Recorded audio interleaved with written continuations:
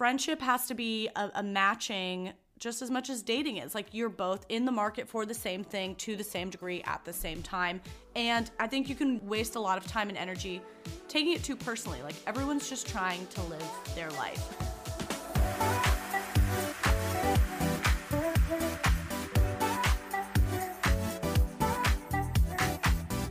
Hey, welcome back to Not For Everyone. We're an existential commentary podcast. Should I do it again or should we just roll with it? Nah, it's done. We're an existential commentary podcast hosted by a hater and a lover. I'm Justa Bakey. What's your name, ma'am? I'm Justa Bakey, and we're two. Sick. Honestly, a podcast where I'm just talking to myself. Nobody else would find it interesting, but I would find it incredibly helpful.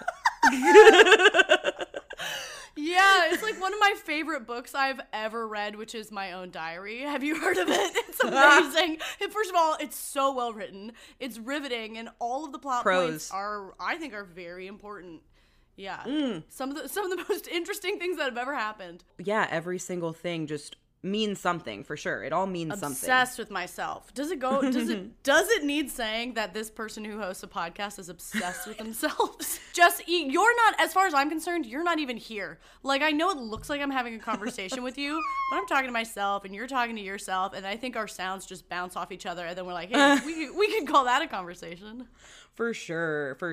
I was reflecting before recording this episode because I feel like you and I have felt like our last couple episodes were fine. They were good, but they weren't our best ever energy-wise. Like, you know, life is busy and there's other stuff going on, but I'm really excited for this one and I have so many notes. And I think what makes me most excited is that I'm very curious what you're going to share and what your insights are going to be.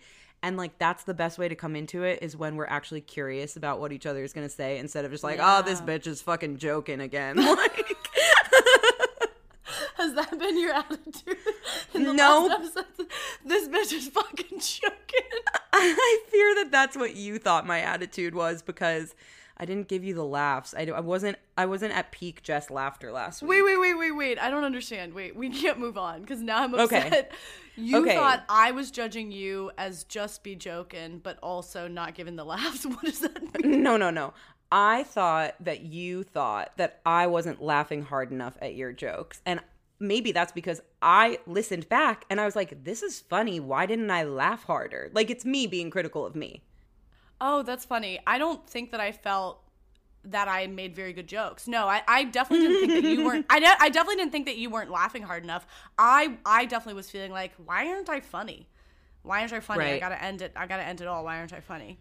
That's how I've been feeling the last couple of weeks too, but you were delivering, and it's such a funny thing. It's just like it comes, it goes sometimes, and you were like, oh, you know, you can't always have the energy, like life is busy. I'm like, well, where else has my energy gone? Like, I haven't been doing like a good job somewhere else. I feel like I've been getting like B minuses across the board. That's how I feel, but I also think I haven't had a lot of time of like complete downtime boredom, which you always talk about as like where creativity comes from. Even in my downtime, I haven't really been bored. I've just been like spiraling in my head about stuff, which is not conducive to creative, humorous thought. So yeah, I haven't been accomplishing something else. I'm not like busy and like getting shit done, but I'm also not at like that level of like, you know, bottom of the barrel. I can laugh and think and you know what I mean? I think weird. You need a balance. I feel like it actually is a balance of like, I've heard that anxiety breeds creativity in a way. But yeah. I think you need to have like high anxiety and a lot of problems and a lot of complaints and then a lot of reflection time. And then you're just like revving your engine and then you fucking set me on the track. Anyway. Right. Well, that's what I was telling you about before we started recording. And you said you had a follow-up comment because I'm planning this evening to have an ugly day and just like sit and do nothing and be ugly and watch TV and like binge watch and order pizza and like I'm just gonna be the worst and then I'm gonna emerge a beautiful hot flower. And I feel like I need that. I usually do that once a week, but for whatever reason I was traveling and whatever, like I haven't had the time to do it. And I'm so excited. And I feel like that's kind of similar. It's like I need the reset of like, okay, I'm I'm gonna do fucking nothing, and then I'm gonna Yes. be better than anything you've ever seen in your life. Yeah, when we were talking about it, you were like, I'm gonna have and you can, and I was like, a nothing. You're gonna have a nothing, and I feel like that's what it is. It's like I gotta do a nothing tonight, and I laughed so hard when you're like, I'm gonna have an ugly night, and that you mentioned that it was gonna be your boyfriend is also joining, and that it's gonna be the first time he's let in on one of your ugly nights, and it just made me laugh so hard because I feel this way all the time. That like. I don't feel like I have like a static level of hotness. Like some days I'm so hot and I'm like, fuck, I can't believe I'm the hottest person on earth. This is great. Me? How did it end up being me? Like, wow, how did I never notice this all before? And then like 85% of the days, it's like, how do you even, this is barely even a face. I can't believe you've been walking around thinking you had any face. And the pendulum swing is wild, and I don't think that's so unique in me. I think my sister and I have definitely talked about it, but just like the range, it really fucks with your head. Maybe some people feel very secure in I'm not even saying I feel insecure about my looks. It's not even that. Even that would be like a sense of certainty. It's like I can feel so bad and then so good, like truly delusionally good about how I look. And I'm like, how is it both and how is it changing hour to hour? There's a great, I think it was Amy Schumer had a great bit about like. I was just thinking about her in this conversation. The feeling, I can't remember, I saw it so long ago, but the feeling of like, you get like one haircut one day and you're like, oh my God, wait. Am I secretly beautiful? Wait. Yeah. Wait, maybe I'm beautiful. And like the whole rest of the time I've just been being ugly, but I just like didn't get like the one correct lipstick and like, wait, have I been just like closet beautiful forever? I know. I don't know. And I feel that way all the time. And like dating a guy, I'm like, okay, they can only see me this way, this way, this way, this way. These are my hot modes. And have him over for one ugly night and he's going to be blown away. And to some degree, I feel like that is silly. Like, of course, they can kind of imagine the range of what I could look like. And in another way, I don't think it's silly at all. I think I can look like, pull my bangs back, reveal the forehead. It's like Quasimodo over here. That's because there's a difference between like day to day, like there's a difference between I'm having an uglier day me and ugly night me. Like, ugly night me is disgusting. It's like not only the worst that I could possibly look, but I'm like wearing my ugliest oversized shirt with my tits sagging to my knees and like walking around my apartment just like scratching stuff and like suddenly so itchy. Suddenly everything, like I haven't showered even though I did shower.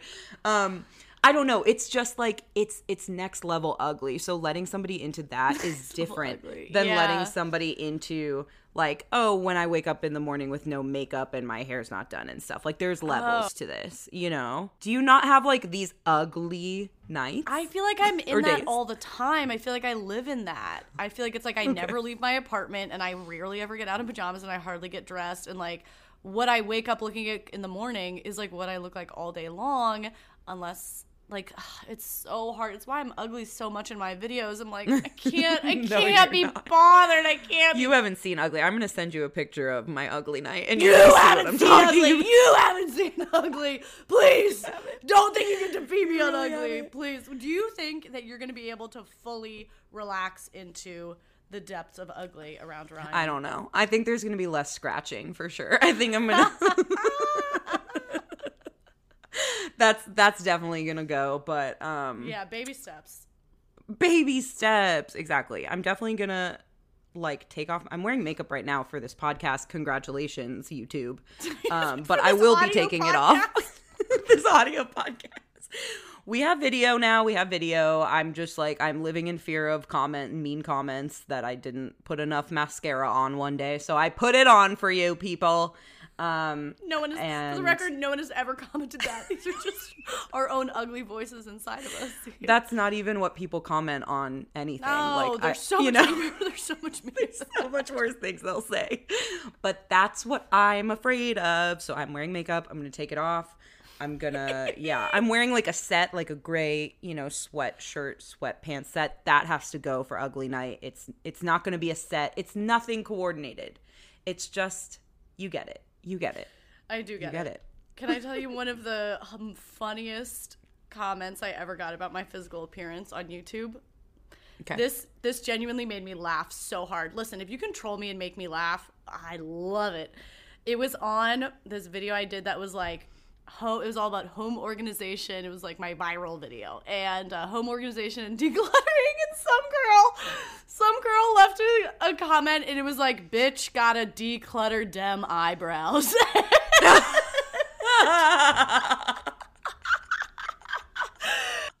That's genius joke writing. So funny.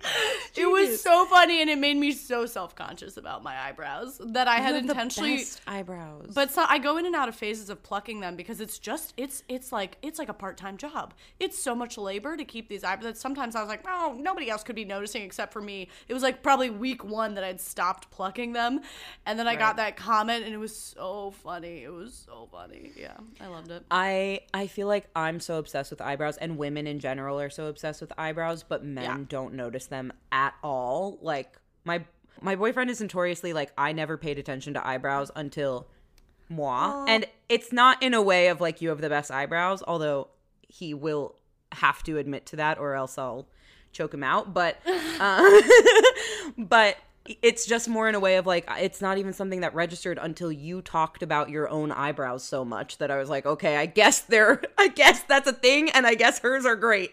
I didn't know what eyebrows were until I met you, Jess. Yeah. Oh, that's great. No, guy I'm dating did compliment my eyebrows, and he understands. He said they were expressive, and I was like, yeah. I was like, look at him, looking at me, you fuck. Yeah, pretty big. What am I expressing now? Ooh, you like my fat fucking eyebrows?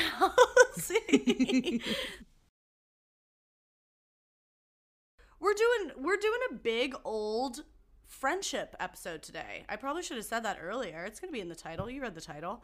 And this is a important topic to all humans, and it especially has become this thing.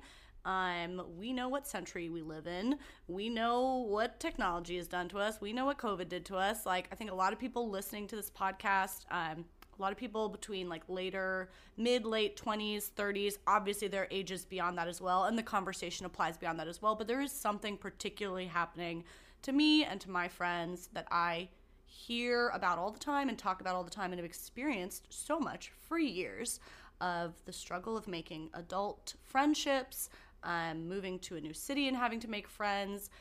It's a whole art, and it's a health habit. It's a habit that you have to work on. Right. The way that you have to work on like eating well and exercising, and like those things, it doesn't always immediately feel rewarding. You don't get immediate reward. A lot of the time, it just feels like work, and but it's really good for your health. It's such the long game. Totally. Yeah. I feel like I have a lot of experience being very lonely, being very isolated, being in a new setting, and I have struggled through and figured out like what has helped me. It's something I'm still actively working on. I've only lived in DC for 2 years, and I think it's something we're always working on. But I think it's funny that even though it's so vitally important to like everyone's health, your social landscape, but we don't necessarily talk about it in the same strategic way that we talk about working on your physical health, working on your romantic relationship, working on your family dynamics, working on your exercise relationship. Like, we talk about the strategies that go into all of those, especially with the romantic one. But like, I think just there's as much like thought and care that can go into friendships world, but we're all just kind of flying by the seat of our pants. And I've really learned to be a lot more like methodical and intentional about it, and that's one of the biggest things that has helped me. I love that. I love the framing of it as work the same way that you would work on any relationship. I feel like we take friendships for granted. It's like, oh, I'm a human that went to school and met classmates and became friends with them, and so like that's it. That's all I have to do. Now I just assume that I have those friends into perpetuity. And that's just, as you get older, not how it works, but I feel like you're set up from a young age to kind of like treat friendships that way. Like this is baseline. This is set. I got it. And the other, I now just need to add a romantic relationship, or I need to figure out how to grow up and my relationship with my parents changes. But you think that friendships are just going to stay. And I feel like for me, the reason that this topic is so meaningful and important and like I have a lot to say about it is because I do pride myself on maintaining long-term friendships like very, very well. I have so many close, deep friendships that have been years long. And then I also have newer, close, deep friendships that I've added without feeling like I have to sacrifice anything, you know, like make new friends and keep the old is really something that I've honed, a skill that I've honed. Moving to a new place forced me to make new friends, but I also, hold on to long-standing relationships, and there's like strategies and like ways that I have to think about that and process that and approach that that make it possible, I guess. So that's the preamble. I love how you mentioned how different it feels when you're like in school. Not that you can't also be isolated and struggling with friendships in school. I'm not saying it was all easy for me at all. I've been isolated like most of my fucking life. I'm a difficult personality, I've heard. But you have a shared environment. And that's the thing that changes very quickly when you get into adulthood. And for a long time, like the value of having a shared environment, I didn't even realize that was basically the foundation of every relationship until you become an adult. And then, you know, maybe you're going into the office together, but a lot of us now are not. Or even if you are going into the office and that's your shared environment, people, maybe that's not where they're looking for their friendships. They have their friendships somewhere outside of that, or they already had them in that city, and so they're not looking for the friendship at work. And like all of a sudden, you find yourself in a position where you're trying to make, for whatever reason, you're trying to make friendships without sharing an environment with someone. And it's just so much more work. It's so much harder. It's so much more slow going. You don't feel like you have much to grab onto. It's the same as like, I think it's very similar to, it feels like going on dates from a dating app. It's like there's no shared environment here. It just feels so much harder. It's amazing like what you can come up with to bond with someone about when you have like a common enemy in your science teacher, or you have like that person you guys know and you can both comment on that thing. So I think that's probably one of the biggest changes that happens, and that you're like trying to come up with creative ways to compensate for that loss. And mostly what I've observed in myself, and in like basically everybody I know has struggled with this, is just like how exhausting it is to make friends when you're in a new city, new environment, new time in life, whatever. And there's this feeling that like it doesn't feel that fun, and that like no matter how, like we all get like lonely sometimes and wish we had more friends, but like going out with new people that you maybe had a coffee with or you maybe met here and you don't have that much to say, like I hear a lot this dynamic of like, honestly, I am lonely and I'm totally pissed that I don't have a good social world, but that spending a Friday night at that party where I don't really know these people and I don't know if I care, like doesn't actually sound better. I'd rather stay at home. I relate so hard, and I just wanted to share a few like mindset changes that friends shared with me that really made a big difference for me. The first I already kind of referenced, which was my friend Tessa shared this with me when I'd moved to DC. I'm sure I was fucking complaining her ear off about making friendships and so draining, and sometimes this is like, 2 years ago I first moved here, and she told me like, she was like, yeah, totally. It's like not rewarding for a while, but you got to treat it like it's your job. Not that we all need 10 best friends. Like a social world can look different for everybody, but whatever your rewarding social world is, it does take a heavy lift up top. And up top, you actually like probably don't feel a lot of returns for a little while. It's like going to the party on Friday night when you really don't feel like going to the party, and it's like, maybe not gonna make that fun, but like it gets you a little bit farther than not going to the party. And I'm not saying that you leave the party being like, that was a great night, I'm so glad you went. You probably kind of still leave tired. And you do the coffee date, and you like put in the effort, and even though you're exhausted, you like do the check-in, and you have at least like the intentional hangout, and kind of like starting a new diet or like starting a new exercise regimen. You're not doing it in the beginning because it gives you immediate results, and you're not doing it because it like feels convenient, and you're not doing it because it immediately energizes you. You're doing it because there are long-term benefits that require a heavy lift up top, as opposed to being like, okay, I'm gonna go out and do something social when I feel like it. Because you might not feel like it ever if you don't first build those meaningful connections. Like it's a catch-22. I don't want to go out if I don't have the meaningful connections, but I don't get the meaningful connection if I don't first start going out. So I think that's something that's like a pretty difficult period that you have to move through mechanically by being, and just acknowledging like, no, it's not rewarding right now, but it does build and it does take time. And being willing, I think if you can get on board with that and be like, I'm going to this party and it's actually not really socializing, it's my job right now, and I'm going to go.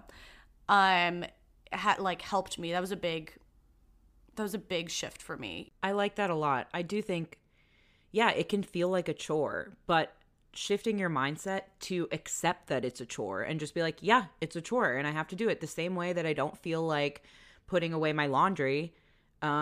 It's a thing that I got to do to live the life that I want to live. And so I'm going to do it. So like, just accept that it might not be that fun. I feel like part of it is grieving the social life that you're losing. Like if you've moved to a new place, or if you've graduated college and are moving out, and you know, like you're coming out of a period of time when your social life may have looked a certain way, and now you're in a new place where you know less people and it doesn't look the same. You have to start from ground zero. So there has to be a little bit of like like accepting that, saying that out loud and being like, yeah, that happened. It fucking sucks. And now I have to work on this. And it's going to be like an active process. It's going to take a while. Like that's the mindset you have to have sometimes. And it is a lot about, you know, grieving what it used to look like and then accepting, okay, I'm going to do my chores. I'm going to once a week go to like an event that I was invited to that maybe I'd rather not go to, but I'm going to go anyway. Or I'm going to find an event to go to and go alone, see if my coworker who I've like talked to twice would go with me, like whatever it looks like. So I really, really agree with that. And then I also just wanted to return to another comment you made about shared environments and how like we are used to, or like the easiest way that we kind of grow up trying to make friends. It's still not easy, like you said, but trying to make friends and like we're set up for better success is like in school or after school clubs or whatever it looks like. And we lose that in adulthood. Like you just don't have the shared environments the way that you used to. So creating shared environments is really, really key. I've signed up for a lot of like, I did a karaoke league. I know that you've done like sports leagues. Whether you go to that alone and meet people and it gives you a shared environment, like a team that you're on, a place that you go to every single week, or you sign up with a friend who you want to get closer with, and that's like that becomes a shared environment. Then you can talk about the other people there and you have a routine with it, or you sign up for like a pottery class or just start going. It's not a shared environment, isn't like a restaurant or a bar or a coffee shop. Do those things. Go out with your friends. Go out to eat. Go out and have conversations across the table from somebody. But actually a kind of cheat code and a quicker way to establish like a comfortability in a friendship is creating those shared environments in places where maybe you didn't naturally have them occurring beforehand. Completely. Love it. It feels obvious. I feel like to me it's obvious, but I know a lot of people who don't do it, like just sign up for things. I started doing it as soon as I moved to DC, or I mean, forever ago. I moved to Ohio oh my God, for the love of God, I could not make a fucking friend. And, you know, I started volunteering. That's a big one. And, you know, I think people always say do something that you enjoy doing anyway, because the truth, I mean, now I moved to DC, I joined a kickball league. I met one of my dearest friends, Ashley, there. I then currently, I have a really lovely social circle in DC now, but recently I again found myself just like missing a shared group environment. So I signed up. I'm on a softball team. I'm on a volleyball team. I'm in an Italian class. All things that I love. And two things that I wanted to call out is, first of all, that I think also accepting and just knowing going into it that, okay, you signed up for the class, you signed up for the group, good for you. And no, it does not mean that you're going to find a connection. It doesn't. So know that that's part of the deal, that it is a lot of accepting that we're like throwing stuff up on the wall and we're going to see what sticks. And a lot of it won't stick because genuine connection is still rare. It is for me. But that's why it's nice to sign up for something that you would enjoy doing anyway. Like, honestly, on my softball team currently, I don't know. It's still kind of new, but I don't know if any of us will be like hang out outside of the softball team, but I'm having a fucking blast. And there is such joy in just being in the game together. I'm loving everybody at the game together, having that environment. First of all, I'm the worst one on the team. Everybody else played softball like competitively. I did not know that was a requirement. I don't really know. I bought a child's glove. It is pink. Anyway, but I'm doing my best, and it's so much fun. And it offers a different level of connection. And there's I think being open to the various levels of social connection is also really important. I used to be an incredibly closed off person. This runs in my family. And I used to evaluate people like most of my life in the terms of like, if you are not basically like 95% to 100% a perfect match for me, I don't give you the time of day.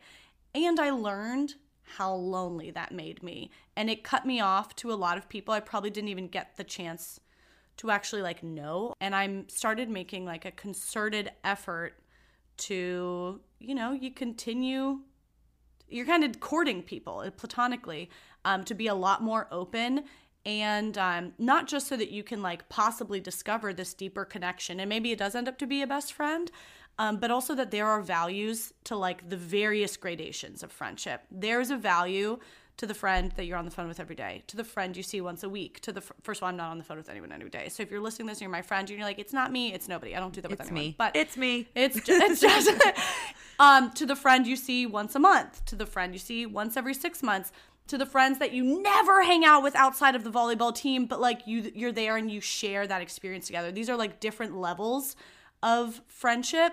And to me, I've learned like you probably have a certain proportion and percentage that you need for each of them, but don't cross things. It's helped me not to cross things off the list just because it's not everything a friendship could ever be. Like, yeah. I want to talk a little bit more in depth about that later, about like how to prioritize and invest those, but it's something I think about very explicitly, and that was another big mindset change. Of like, there's different levels of friendship, and also like throwing a lot of stuff up at the wall and knowing that you don't get returns on everything, but that's kind of part of the deal. It's like, well, I went on one date and I'm not married. It's like, yeah, agree. That's how it works. Facts. I think that's really astute, and it's something that I've seen like really trip people up. I know that my sister has a lot of like a hard time with not being like fully aligned with her friends, feeling like I have these certain values and this way that I operate in the world and this way that I view things, and this is my sense of humor, and like she'll start to meet people and make friends, but then like the more they get to know each other, there's maybe like a line, a threshold of like how far they can go, and then it's kind of like, oh, we're actually not the same, so never mind. And I feel like if once you get to that threshold with somebody, it doesn't mean throw them out. It just means, okay, now you know what this is, and you know the space that you can operate in and how much you would want to see them. Like, some people are going to be small doses people for you. Some people are going to be people that you're only friends with for the year that you lived in that place, and then once you move somewhere else, you're not really going to keep in touch with them. Some people are going to be your best friends for life. Some people are going to be your best friend for 2 years, and then you kind of fall out of touch, and then you reconnect, and then you kind of fade out again. Like, being okay with the different levels, like you talked about, and the different like depths that you can reach with different people, being okay with the fact that they're not going to be exactly like you. And it's okay if you want to hold out for your best friend to be, I don't know, nobody's exactly like you, but to be like 80% similar to you or something. But for like to have a social life and have fulfilling friendships, you don't need that. Right. And then it's also okay to realize at some point, like, okay, this is going to be a friend, but not a best friend. And you're not, I don't know, like, as long as the other person doesn't think something different about the relationship, which they probably don't, because they probably feel the connection difference. Actually. Oh, I've encountered that so many times. I've encountered it so many times and been on both sides of it. Of thinking that there's a deeper closeness than there is. Yeah, somebody wants to see the other person more. Somebody cares about the friendship more. It's incredibly uncomfortable. It's gonna happen to everyone. You're gonna end up on both sides of it all the time. It's, once again, not any more personal than the fact that not everyone wants to marry you. It doesn't mean you're bad. It doesn't mean you're good. It just means that, like, you're not everyone's priority. And it's really uncomfortable in friendships because we don't have an official exclusivity conversation. We don't have an official breakup conversation. And that's something that I think everyone kind of has to wade through. But it can feel really bad on either end of it. But it's really just like part of what happens. And one major thing I wanted to say about that, also kind of a mindset thing. I remember Sheila, our friend Sheila, who's, I'll say, one of my best friends, as Sheila, who we grew up with. The best. And she was just like a tiny, tiny, wise old man in this little in a little 8-year-old's body. From the day she was born, Sheila just had this wisdom about her. And I remember saying to me, we must have been fucking 12 years old. I remember I was, butthurt. I can't remember the specifics, but about some friend who, like, didn't have the time for me or didn't follow through on something or didn't want to see me for this or chose something over, whatever the fuck it was. And Sheila was just like, and I was so mad at them, and that was so mean of them and whatever. And fucking 12-year-old Sheila looked me dead in the eyes and was just like, everybody's just trying to live their lives. What the fuck? They're not usually trying to hurt you. And I was like, first of all, I'm going to end you. Where did you even come up with this shit? You're like, you don't even have your adult teeth yet.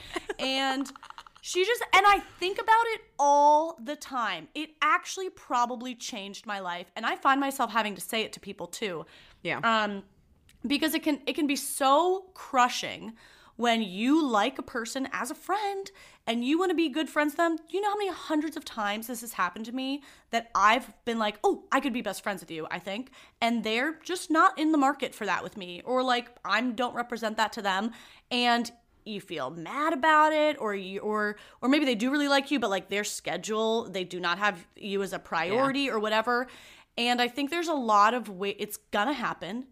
Sometimes you're gonna be that person who is not prioritizing the other. Sometimes you're going to be the one who wants to be prioritized more. And yeah, there's ways to be a shitty person, but a lot of the time it's just like friendship has to be a matching just as much as dating is. Like, you're both in the market for the same thing to the same degree at the same time. Yeah. And I think you can waste a lot of time and energy taking it too personally. Like, everyone's just trying to live their life, and most people aren't trying to hurt you. And if somebody does not have space for you in their life to the degree you're hoping for, it's totally disappointing. It totally hurts, and it's really okay to move on and be like, okay, that's going to be like a once a month friend.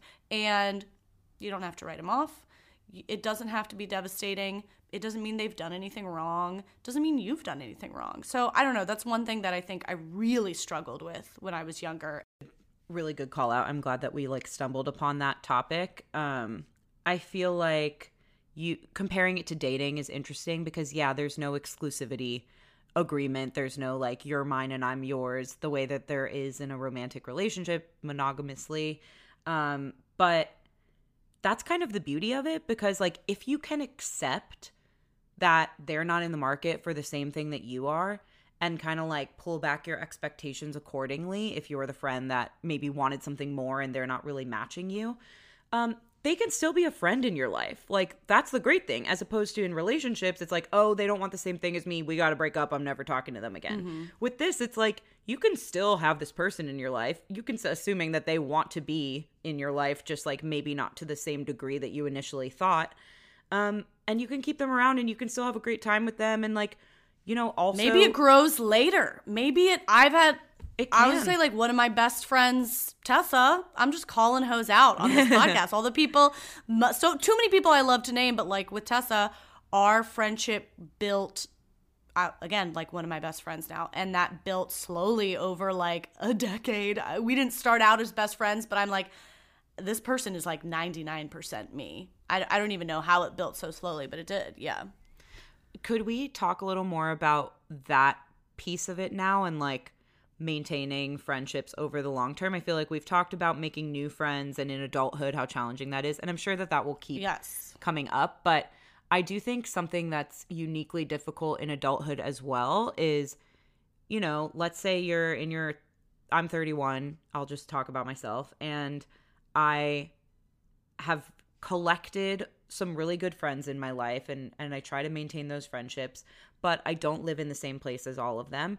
I do live in the same place as some of them, but our schedules are so busy that like my best friend Kai, I have to like get on her schedule 3 weeks out, and we call each other wife. She's like my other half person, and it's still hard to schedule time with her, and I'm not butthurt about it because I'm like, that's fine. I'm equally hard to pin down sometimes.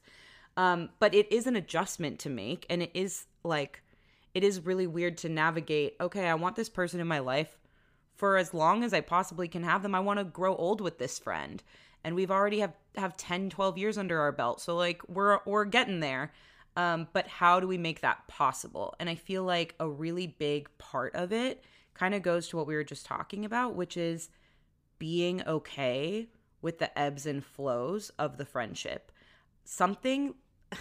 One of the topics that I wrote down that I wanted to ask you about is kind of like friendship pet peeves, and if there are any like red flags in dating but pet peeves in friendships, or like ways that you'll know like this friendship isn't going to be for me or something. Because something that really is that for me is someone who cannot accept and understand and allow space for the fact that like we don't have to be the same level all the time. Yeah. We don't have to be for 10 years. You can still be one of my best friends for 10 years. And that doesn't mean we're going to be texting every day for those 10 years. It's just life changes. We might hit different life stages at different points in time. We might have different priorities and schedules. We might live in different places, whatever the factors are. That means that we're not going to be like sending each other memes the way that we were on Facebook Messenger in college. And it also means that I can still be one of your best friends and vice versa. If you can accept that, then your friendships have a much better chance at lasting for the long haul. If you can't accept that, you're going to have a much harder time, and I'm personally not going to stay friends with you. Yes. Wow, totally. Yes. I think it's definitely a part of like maturing into your friendships, and I think I learned it I guess I learned it by just watching what happened. Like, yeah. There's one friend in particular. I feel like I experience, I don't know. It's like with friends who become, maybe they're not best, which like, is that a ridiculous term to use? Best friend? I'm an adult, but whatever. The like most intimate close friends. And then it's like the level right below that where it's like, you fucking love this person. But that it's like right below. It's not a middle friend. It's like right below the very top. Yeah. And I feel like those friendships, then you end up in different states. And sometimes we go through a week where we're texting all the time. And then sometimes we wouldn't talk for like 2 months and I would freak out about it. And do they hate me? Or it's just like everyone's just trying to live their life. And then, you know, when they're presumably busy. And maybe you're busy too. Maybe I don't even have time to talk to them. And then, 2 months later, we like resume friendship in like this energized like spurt of friendship again. And when we're showing up there, it's with energy, it's with intention, we're being present. It's not a chore. So we talked a lot about like treating friendships as a chore, and I do stand by that. And that is kind of what I think it is up top when you're like trying to give things time to grow, seeing what the potential is, trying to build that initial connection. But like somebody you have a connection with, life will still quote unquote get in the way. It's not getting in the way. It's just life. This is how life works. And it's completely normal. I think almost all of my friendships have ebbed and flowed. And even with people who are like currently my best friends, closest friends, sometimes we're chatting a ton and sometimes it's a silent month. There's something I started doing just this year that relates to this topic of like making time for people like, Kai or whoever's like that closest friend. And sorry, people get busy and it's just going to keep getting busier. That's kind of how it works. Mm-hmm. And something I was struck, I don't know why I was inspired to do this, but just this year, like I think literally at New Year's, I was setting New Year's resolutions and I was setting work goals. And then it transformed from work goals into like, wait, what are my fucking life goals? What are my life goals? And that includes social goals. And this maybe sounds psychotic when I describe it, but I completely stand by it. I think we should all be doing it. The way that you set like work plan goals for your year or like growth goals within your job, I very explicitly set like what are my social goals, my friendship goals. And you don't get to control those outcomes, obviously, but what are the things I'm prioritizing investing in? And I literally made a list. This is going to sound psychotic, but I think we all have a list, whether we've written it out or not. I made a list and there are tiers. There are tiers of people that are my priority to invest in because we do not all have endless time and endless energy. And I promise you, you have a set of tiers as well.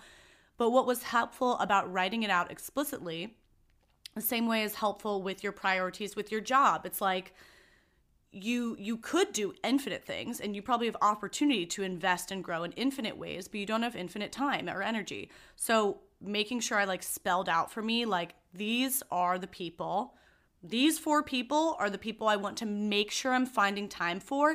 Even if it's a really busy week and I can barely have time for anyone, I'm going to find time in some way for these 4 people. These people are a priority. And then the next tier is like, I still want to have time for these people. Maybe it's less frequent, but they're important. And it's a lot of people on the list. Mm-hmm. And the priorities can change. Like you're really investing in one person. Maybe you find they're not investing in you or they're just not in the market for it at the time.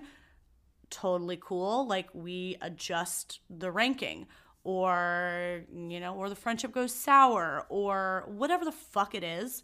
But I have gotten really explicit. It's something I wanted to touch on this because it's something my sweet editor Paige actually brought up with me, this topic of investing intentionally, because I feel like it's one of the most important lessons I've learned as an adult is like actually where you are comfortable cutting corners and where you're going to give it 100%. Yeah. Because I fucking hate this phrase. There's this phrase that keeps being thrown around recently.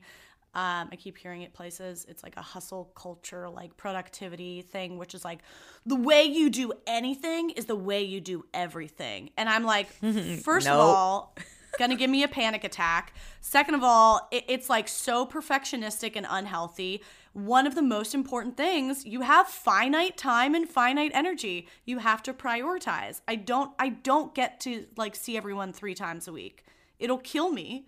Whatever. So I don't know. I would really encourage you in whatever way to get intentional, like set your goals about who are you prioritizing, to make sure you're not slacking off if that's where you want to invest. I think that's right. I think like getting realistic about that and being honest with yourself about it and having your actions match your intentions and values and feelings is like so much of life, but so much of maintaining healthy, good relationships. It's just like there are so many people who operate in a way where they like know that that person isn't their top person or in their top tier of people, but they're still bending over backwards and giving so much time and burning themselves out, spending energy and thought and time on that person just because they don't know how to get out of it and they feel like obligated or something. You know, I've been that person. I've felt that way before. Totally. And I feel like as you get older, you have to realize that the time is only less, the energy is only less, the scheduling ability is only less. So you have to become honest with yourself. Like, hey, that person that like every time they ask me to get together, I'd kind of like moan and look at my schedule and just don't feel like I want to make it happen, but I end up forcing it, and then we go, and then it's like so, but I kind of feel drained afterwards. Like, that's not a person that needs to be even on the list, let alone in the top tiers. And be clear about like, this tier equals I do these things for them. This tier equals I do these things. Does that mean there's never an exception? No. Does that mean there's never somebody changing tiers? No. But like, you do have to kind of prioritize in that way, whether it's I've never written down a list like that, but it lives in my head. Like I have an understanding of who my priority people are and who I'll make time for even when I don't have time versus people that can wait. I would say for me, the way it works is it's not me being like someone reaches out to get lunch and I'm like, let me see where you are on the list. It's not like that. It's like if I'm free and I want to see you, I see you. But it's really in the weeks where I'm like, I'm fucking drowning this month. I have been neglecting the people I love. Like, let's recenter on like where did I want to be putting time and attention? It's really when you're pressed and kind of at your wit's end. And also I just want to say, like, it really sucks. It feels fucking terrible to not have time for someone or not feel that someone is the priority when you know that they are thinking of you as a priority. Yeah. But that is just kind of how friendships work. Like, you have to be, it feels terrible. And I actually went through a phase for a while where I had moved to DC after being in Ohio, where I'd been so lonely, couldn't make a friend to save my fucking life. Nobody needed one. Everybody was married with 3 kids and had a family, and even if they were really nice to me, they were really great people. But like, they just weren't in the fucking market for a new friend. Everyone had all the friends they'd had since kindergarten. Like, nobody needed a new friend. It wasn't their fault. They didn't do anything wrong. But my God, I would have murdered for a friend. And then moved to DC, and then my YouTube channel like surged.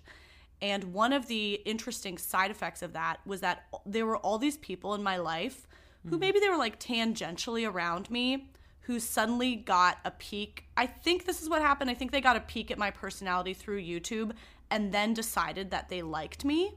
And maybe they hadn't had like an opportunity to get to know, like it was a bunch of people suddenly felt like they knew me all at once, all very suddenly. And this sounds obnoxious to say, but there was like this huge influx of people suddenly wanting my time. And at first it was really great. I just moved here. I'm trying to make friends. Amazing. And then it became like, I don't have time. I think I had a list of like 20 people that I had this like acquaintance level friendship with who were like asking time from me that I didn't feel any connection with at all. But I kept doing it because I kept giving them time because I was like, but I was that person in Ohio that I would have killed for a friend. How dare I not be able to deliver that to somebody now? And it drove me so into the ground, I re-entered therapy over it. It is what I went back into therapy over because I was like, I don't know what to do. I obviously can't disappoint these people, but I don't have hours in the day. I hope this doesn't sound like the most obnoxious thing to complain about, but it was just like, it just was completely beyond impossible, and it felt so terrible because I like wanted to like pay it forward to this thing, but yeah, it ended up where it wasn't even an option. It wasn't even an option.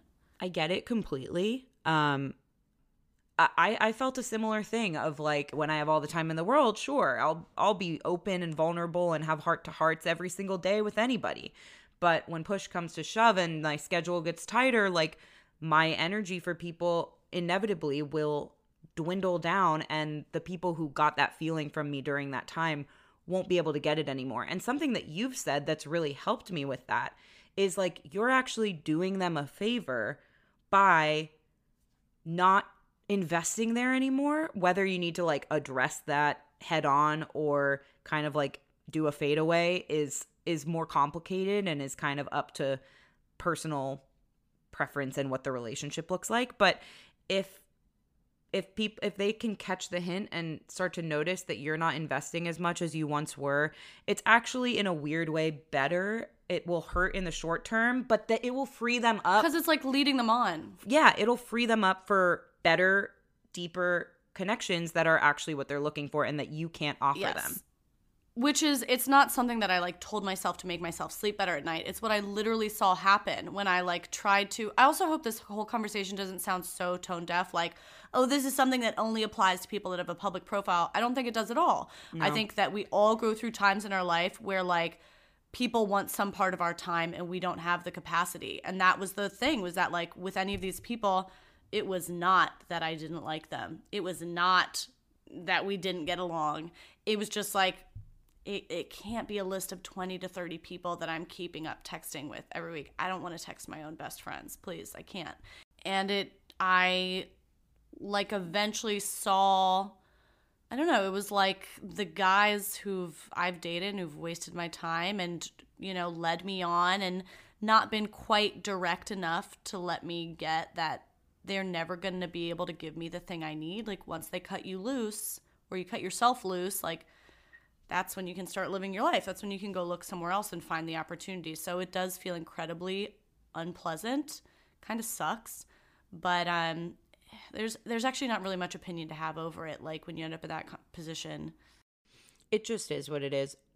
I think we've all been on, both sides of it. And what did Sheila say? We're all just trying to live our lives and nobody's trying actively to hurt you, or most people aren't. Everybody's just trying to live their life. Yeah. This is a bit in a separate direction, but at some point in the conversation, I thought of this and I think it's important, so I wanted to just make a mention of it. Kind of going back to the conversation about maintaining long-term friendships and how to do that and how to make that possible. Something that I've really learned I'll use my friendship with Kai as an example. Something that we have gotten really practiced about in the last couple of years is when we need support from each other, we'll reach out and say, hey, and I think I've mentioned this on the podcast before now that I'm saying it out loud.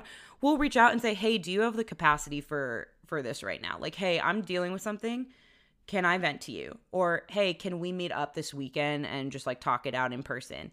Like always asking, do you have the capacity for this? A flag of like, this is also, you're like putting up a hand that you're like, ooh, big, like important moment, friend moment in need here. Important moment.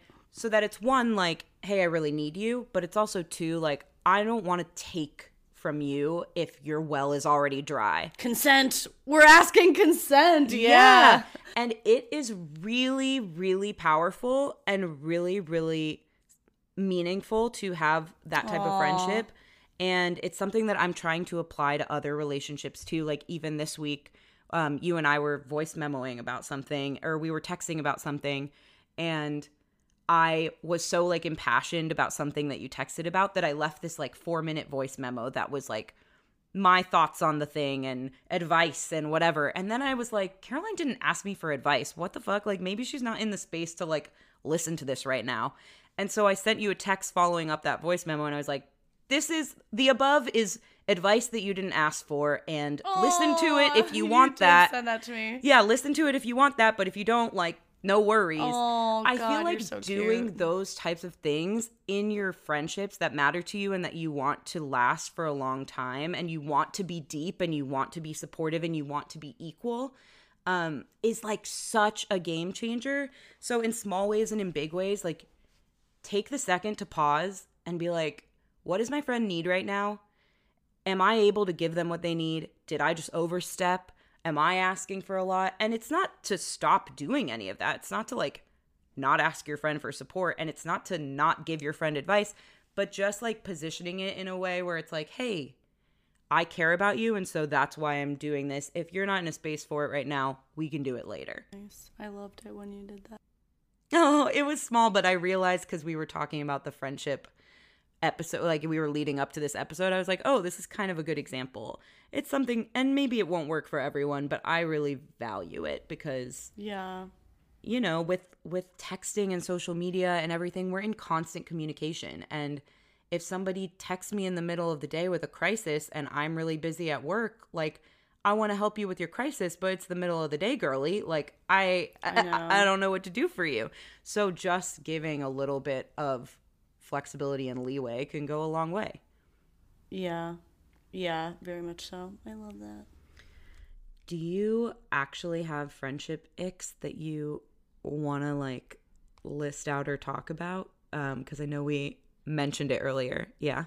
I have one, but it's pretty serious. It's not like silly. I don't have silly ones. They are pretty serious. Yeah. I don't even want to call it an ick because it's serious. And it's one, I don't know if it's an ick because I used to be a really big offender of it. Well, it's an ick for a couple reasons. But I used to be a really jealous, possessive friend. I don't know why. It was part of, this is like who I was growing up. It was part of my all or nothing mentality. I want a perfect best friend and I don't want any other friends. And I really didn't like my friend to have other friends, like so unhealthy, so sick. Because I didn't want to make other friends. Like I just wanted this one person, and it was this very scared, very possessive mindset, and obviously leads to a lot of unhappiness for a lot of people. And at some point, you know, I was very upset if somebody, even if we were good friends, but I wanted them to be a best friend and they weren't a best friend. Like I was upset all the time. And eventually I grew out of that. Eventually I became a total fucking loner, probably because I was intolerable. And then when I like re-entered the social civilized society, I was able to have like a whole spectrum of balanced friendships. In that time, I no longer struggle with that.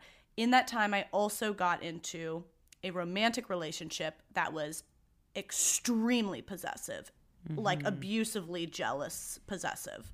And that did quite a fucking number on me. And now, one of like, it's a fucking, I can't tolerate it. Even though I have compassion for it, I cannot tolerate jealous friends. The friends who are like, I can't even tolerate the jokes. Like when someone makes a joke about it, I don't have a good sense of humor about it. I'm like, I find that really unhealthy. Because it's not a joke. It's not a joke, and I would prefer we don't do that. I can't even think of a good example now, but like the girlfriends all hanging out and like, oh, what? You went to that party without us? I can't believe you were hanging out without us. Or like two people in the group hung out and the third wasn't. And it's like a little joke about how like, you guys hung out without me, or like, I cannot. It is so unhealthy. Like loving someone, whether it's a partner or a family member or a friend, loving them means like truly means like wishing them a whole and balanced life. And that is not just a reflection of you. And I think it's like a trigger for me now. It's like truly a trigger in a genuine, like I mean that word when I use it. And it's something that obviously is extremely immature. Obviously, I'm not. I understand where it comes from because I felt it first person when I was pretty young, and I have no space for it in adult relationships. I have space for the feelings. I hold space for feeling that way. Do not fucking take it out on somebody. Do not joke about it. That's a big one for me. I really don't appreciate it. It is the opposite of lifting people up. I don't think it's funny. I don't think it's cute. And I don't think it's affectionate. Yeah. I could not agree more. I hate those kinds of jokes. They send a shiver down my spine. I'm like disgusted. It starts a culture. People start responding to it then. It's not good. You know, I feel like most jokes are based in the truth, and that's where that's coming from. That's how you really feel. And if you really feel that way, then either talk to somebody about it, talk to a therapist about it, talk to your friend even about it. Like, be like, I hate that I feel this way, but this is how I feel. You can have a conversation like that, but having it come out in like these nasty passive aggressive, that's the right word, ways. Yeah, I'm not saying don't share the feeling with me. Like, yeah, first of all, there's really not a wrong feeling. Like, yeah. You think I don't have immature, inappropriate feelings towards or about my friends or relationships all the time? Like, the things I'm talking about here, like on this podcast about friendship, are the things I feel like I've definitely learned and like improved on. There's so much stuff I'm fucking up. I'm fucking over pretty much every friend listening to this podcast right now. I'm fucking shit up. Right now I'm talking about the things that I feel a little more confident about. Yeah. There's stuff I'm fucking up. But yeah, this is just one, like, yeah, if it's something that you feel, there's really nothing wrong with saying the truth, but don't do it in this passive aggressive way where you're trying to control someone a little bit. It's not going to make anybody happy. It's just going to push them away. It's going to push me away. I'll tell you that. I had written this down in like a different way, not so much about the possessive friend, although I totally agree, but more from the framing of when your friends are hanging out without you and like getting FOMO and being like, I'm the reason they know each other in the first place. You know, like these are natural human feelings that sometimes come up. Sure. And I feel like what you just said about how that's really not loving someone and that's really not lifting someone up is exactly the point that needs to be understood by anyone who's experiencing these types of feelings. Like, if this is your friend that you truly care about, then you should want them to have a full life, and that does not revolve around you and your friendship only. Yeah. I don't know. It's just really, really unhealthy. I couldn't agree more. I will say I have to make one exception so that we're good, is that the one person that I do probably joke about friend jealousy with is my friend Tessa. And the joke there, it's because I have told her that it was something I struggled with her for so long. I didn't like. And so we've made fun of the fact that what a sweet, sad, pathetic little baby I was. And so I will say we joke about it there. So Tessa, if you're thinking about us, that joke is fine because we are making fun of me, and which is the core of the truth there. And I mean, I tease friends. I have, now that you said that, I'm like, I have two distinct friendships that come to mind where we have this running joke where we tease and we're like, oh, you're hanging out with your other friends or whatever. But like, you know when it's teasing and you know when there's truth behind it. Yeah. That's all it is. If it helps, like I feel this about pretty much everything. Like, first of all, I feel insecure about things all the time. Duh. Especially with people in relationships and my own self-worth. And I will even have a little tinge of insecurity when new friends I've introduced to each other are like loving each other. I've had those moments even recently. But it doesn't linger. And something that helps if you ever feel that is just like, if someone like loves you, it's not a zero-sum game. Them getting to meet someone else they also love, if there's a real connection with you, it just doesn't nullify that. Yeah. And with friendships, like if we have a connection, you'll be able to go have other connections and like it won't really affect ours. If your life gets overwhelmed, then like maybe I don't make the cut, but it's not really about like meeting a new friend necessarily. And yeah, I don't know. I just feel that about everything. Like jealousy in all places. Like, I don't know, like getting jealous of someone else's YouTube channel. It's like, if the only way I can make sure you stay a fan of my YouTube channel is to prevent you from ever watching any other YouTube channels, it's like, we really didn't have that strong of a connection. Like, you know, I don't know. Yeah, it almost makes me think of such a like thing that's popular on Instagram and TikTok right now. It's so annoying how social media has ruined like therapy, but all the therapy words are now on social media. So I feel stupid referencing something that's actually legitimate that my therapist has talked to me about because you see a reel about it. But it reminds me of like having an abundance mindset versus a scarcity mindset. And insecurity and a scarcity mindset are friends, you know, like they go hand in hand with each other. If you have insecurities about something, you're very likely to have a scarcity mindset about it. And that can motivate that possessiveness. That's what it makes me think of. It's really hard to do, and I'm not doing it perfectly either. I thought you were just going to be, it's really hard to do, and I'm not doing it. But you should. And I'm not doing it. I won't. Sounds hard.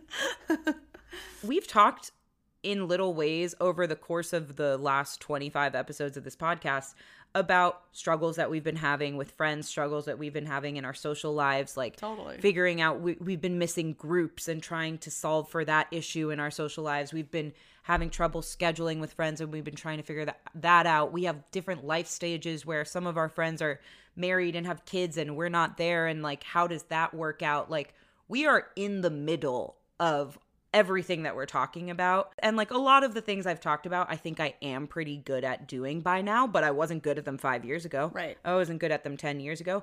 And there's more stuff that I'm still in process trying to figure out when it comes to friendships. Whatever, Yeah. we're all trying to live our lives. Sheila wrote this fucking episode, and Yeah. I don't think it ever ends. I had this great moment with one of my best new friends this year is my like one of very few YouTuber colleagues, which is Alex Anelli. If you guys don't watch her YouTube channel, she's the best, and she's one of my loves. And we voice memo all the time, and we talk about everything, but we talk about YouTube stuff all the time, and it's so special because it's like, it's not that YouTube is like the hardest job in the world, but it is there's a lot of unique stuff about it. It's nice to have someone to talk to about shit.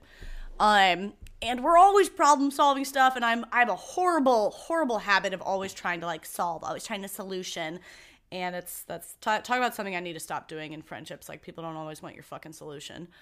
And I was probably fucking solutioning her to death on something she was figuring out with her workflow and YouTube and whatever. And she was like, yeah, I totally. But like, you know what? I think we're just always going to be figuring this out. I think that's just like, I think that like part of part of our job is that like we're always figuring it out. And I was like, I'm going to kill you. That is so true. That is so true. And it just applies to so many things. Even the phrase like, figuring it out. I just got to figure it out. I just got to figure it out. Like, there's some end. Like, there's like a top of the mountain. There's no figuring it out. Like, yeah, no. There's no figured out. I just got to figure it out. I just got to figure out my life, and then I'll be living my life. It's like, we're stumbling the whole time, and then we die. Cool. Cool as hell.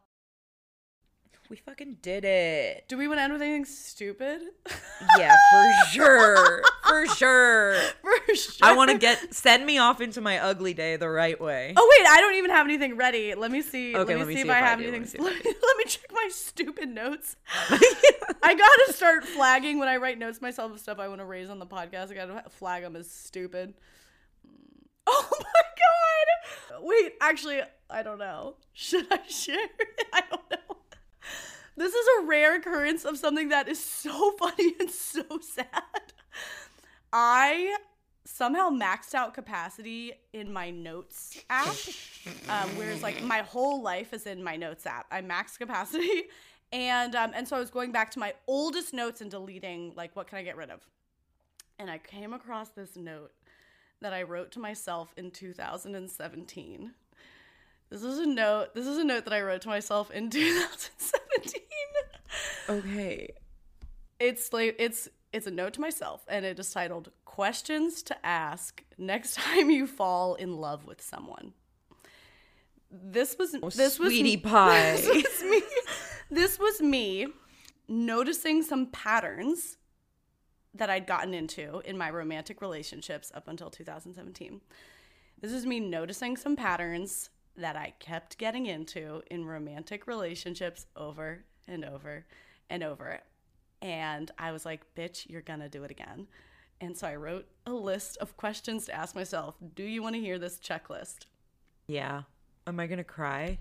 Are they serious things? Just read it to me. Question number 1. Okay, so you're in love. Future Caroline, you're in love. Question number 1 that I know you have not yet stopped to ask yourself is, does this person feel empathy? Question number 1A, if so, how much? Question number 1B, if so, do they also act on it? Question number 2, does this person have a substance abuse problem or behavioral addiction? Question number 3, does this person generally assume everyone is walking around thinking about them most of the time? Question number 4, Does this person rely on me for self-esteem, for motivation, for work ethic, for morality, for sobriety? Question number 4. Does this person blame me for all of their failures, disappointment, pain, and choices? The list goes on. I'm not okay. Question number 5. Can this person allow me to sometimes feel unhappy without disowning or attacking me? Oh my God. This was, and actually I think a lot of questions, the last question is just, is this person, I almost don't want to include this because I feel like it's overused, but is this person a narcissist? Either grandiose overt type or paranoid martyr covert type? Well, it's not overused. It looks like you did your research. You knew the types, you know? Yeah. This was like a genuine checklist, which there's more questions on here that I actually found. Like, they're not as silly. I was like, these are pretty helpful. I'm laughing and I'm crying and I'm thinking about how much you've grown. And because like some of those questions, you wouldn't have to, I would assume that in today's Caroline wouldn't have to stop and make sure to ask herself, you know, like you would have already crossed some of those T's and dotted some of those I's. But some of them are pretty insightful. Like there's both. It's a mix of both. This really like took my heart for a journey that I wasn't expecting it to go. I don't know. I thought it was going to be funnier, but I guess it was mostly sad. Do you have a joke you want to tell? I'll try my best. Oh, I have a story. Yeah. So I volunteer because I'm a good person. First of all, that premise is already such bullshit, but go on. You are a good person, I hate, that's a pet peeve when people think that volunteering makes them a good person. You suck with your fucking demonstrative morality. Get the fuck out of here. Cue up the episode about Catholic school that we will never do. You know, like that's the problem. So I volunteer at a mentoring program with a high school. No one gives a fuck. I have a mentee. She's the best person ever. I have a mentee who is about to graduate high school, and I've been working with her for a year or two and helping her through the college process. Can you imagine if she sucked? I know. I got real lucky. She's so smart. She like comes from a rougher upbringing and area in Chicago, but she goes to this like great magnet school and she's about to go to college and I'm so proud of her. Nice. And like I literally haven't helped her at all, by the way. Like we've had this relationship for a year and a half. She is asking me for help all the time and I'm like, I'm busy. I am watching Love is Blind. Have you listened to my podcast yet? No. She just has it completely under control, and at this point it's just like I'm this friend, I'm like this uncle that shows up sometimes at her school and is like, how's the week going? And anyway, so we had our like wrap up event with the mentoring program on Wednesday, and they set up some games, and the games leave something to be desired. It's not a very well funded program, so they did their best with some props for different games. And one of the games was there were 2 stacks of Solo cups. And it was like 6 red Solo cups and then 1 blue one in each stack. And so one person would take one stack, one person would take the other. And then you had to race and see who could like stack them all on top of each other and get to the blue one again. Do you know what I mean? Like put the red on top and then the red and then the red and the red and the blue. Who could do that faster? That's the game. I destroyed that game. Everybody was like wowing me, amazed at my skill sets. Like I couldn't believe there were other mentors who are like in their 30s and stuff who do this program looking at me like, how are you doing that? And I was just like quickly moving cups on top of each other. It was honestly the like most euphoric experience I've had in a long time to get applauded for this thing that like this niche useless fucking non-utilitarian talent. Wow. And because I was so fast, I won my mentee a $20 gift card to Target. So like It was so gratifying. This is something I think about all the time, is like the specific skills and talents that you and I and anybody has that just don't happen to be Olympic sports. But if they were, we'd be Olympians. Like, what if that was, like, that could be an Olympic sport? Fucking. Right. Why not? What's a stupid. Pommel horse. Let's destroy somebody's livelihood right now. Pommel horse. Pommel horse is an Olympic First of all, sport, that's so that could be that's one. Amazing. But what you did is amazing. And you've been training, and you just have a natural talent. I almost made like a comment underneath my breath about Flip Cup or something, like all my experience. Oh, I'm so cool. I like went to college and drank. And then I was like, I'm not going to do that. This is a high school event. But that was where my mind went. Or like those Slap-a-Ho. I feel like that was a stacking of the cups game. I don't know. I went to a loser college, so we didn't do anything.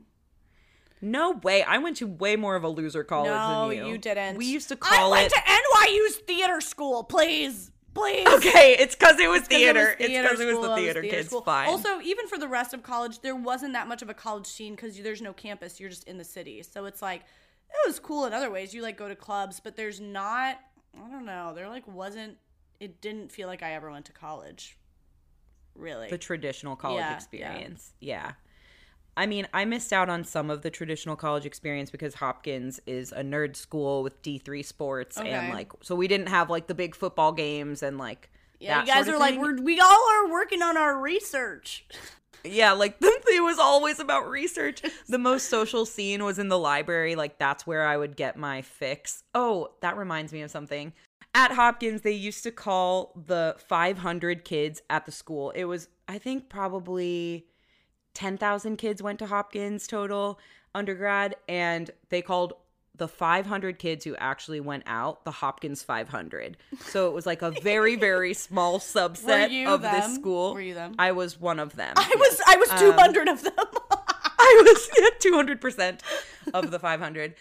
Okay, going back to getting my kicks in the library. The library is the most social place on the Hopkins campus. If you're fucking, you're in the library. Yeah. Right. Oh, there was a D-level challenge. So our library was built underground. So the main level was like, I think it was called M level, main level. And then it would go A, B, C, D, all getting lower and lower underground because they just wanted us to have like no windows and be miserable. That's where they were most comfortable. Yeah. Yeah. We were creatures of the earth and of the night. And there was something called the D-level challenge, which was like people having sex on the D level of the library. I never did that. Anyway. I have a feeling that nobody did it and everyone was just talking about it. And they all said that they did. I agree. Not that people don't have sex in colleges, libraries, but. Not at Hopkins. Anyway. So I invented this thing that I still say today when I was in college. Okay. I feel like people now use this phrase, having a time. Like people say that.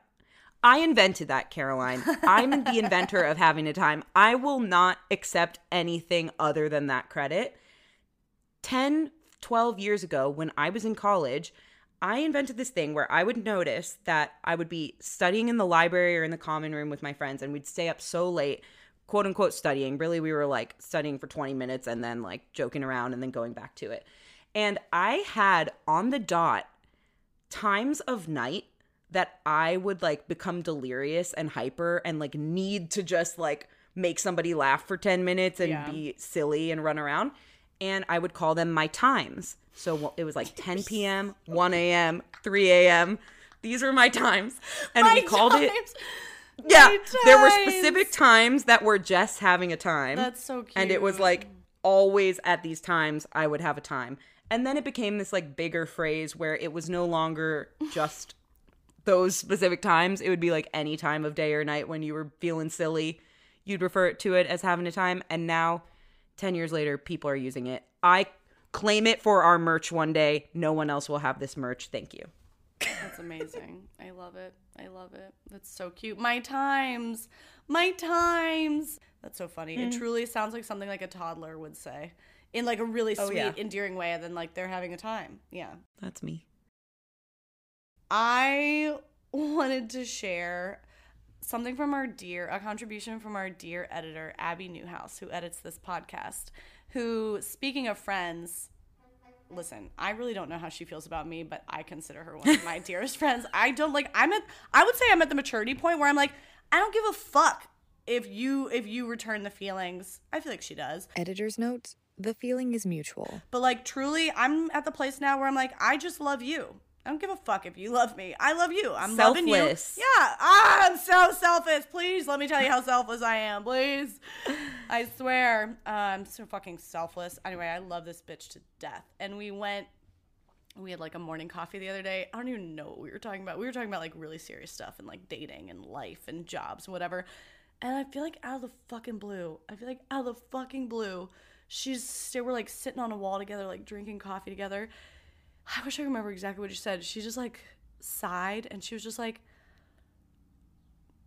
remember how when we were kids, quicksand was something we were all really afraid of? And she goes, yes. She goes, it's nowhere. She's absolutely correct. We were always preparing for how to get out of quicksand. We were on high fucking alert. And we were like, how are we going to get out of it? I've never seen it once. I don't even know if it exists, but she made me laugh so hard middle of the fucking morning. She said this to me and I was like, Abby, I'm writing it down. I'm sharing it on the pod. It's nowhere. Nowhere. I've never seen quicksand. And I was so fucking ready. I'm training to get these legs up and out of quicksand. You know, I'm still ready. It's the main motivator for me to work out, so that I can get these little thighs can hop my way out of the quicksand. Yeah, when we started to embrace that we have thick thighs, it was because we realized we can get out of quicksand. Another thing that all those cartoons made you think you were gonna run into in adulthood was mirages. Anvils. Cliffs. Mirages. Like, why was I always like in a desert or on a mountain? Like, I encounter mirages. I think I've seen a mirage. No, like I've seen when the heat waves. Yeah, when the sky gets like blurry. But these mirages on TV they're shows. On the ground, I thought. What are you talking about? Are you talking about clouds? Oh yeah, maybe they are on the. No, maybe they are on the ground. Are you thinking clouds are when the sky gets blurry? No, I'm talking about the same thing as you. Maybe I've seen it higher. Stop bragging. On a Stop higher bragging. level. Stop bragging, you fucking bitch. No, but the mirages on these cartoons would be like a whole. It would be like they'd imagine a whole mall. It would be a whole. Yeah. It would be like a whole tropical island. Yeah, that's what I thought mirages were too. Oh, that's so funny. Yeah, it's like before you've done drugs and you're like, I'm gonna see a whole elephant talking to me. You're like, right. No, you're just gonna like laugh a lot. You're just gonna see your dead grandfather. Yeah, you're just gonna watch yourself get old in the mirror. It's not gonna be as fun. Just speaking of Abby, this can serve as our shout out. Abby, thanks for editing this episode. I hope you have fun listening to it. You fucking bitch. Abby responded to my Instagram story yesterday and told me that I looked cute.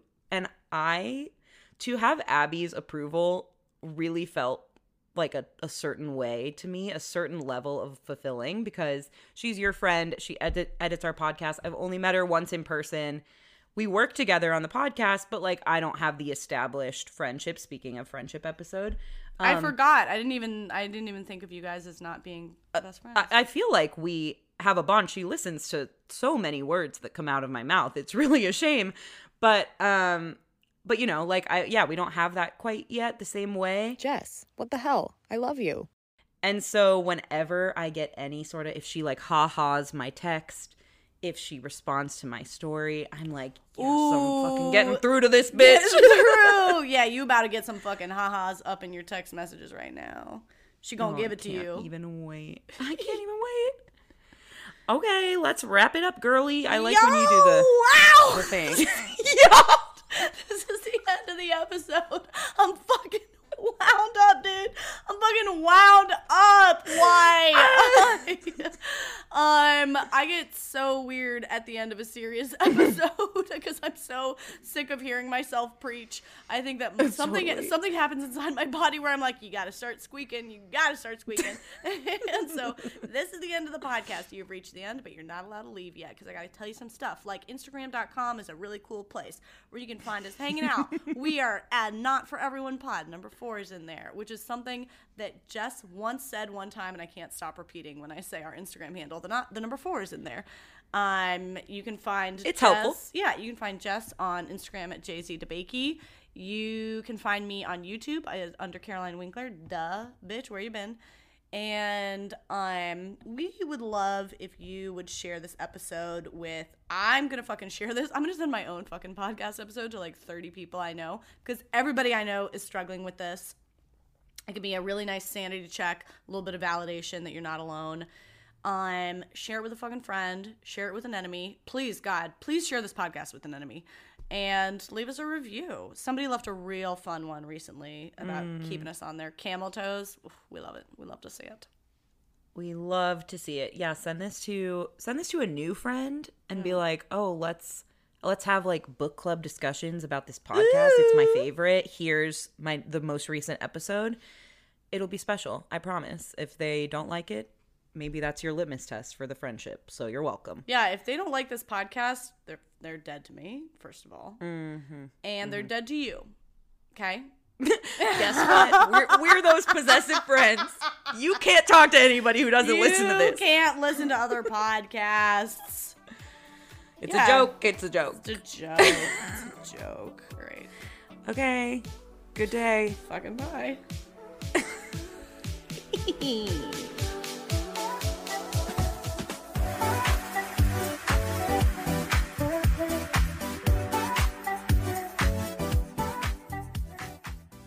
Fin.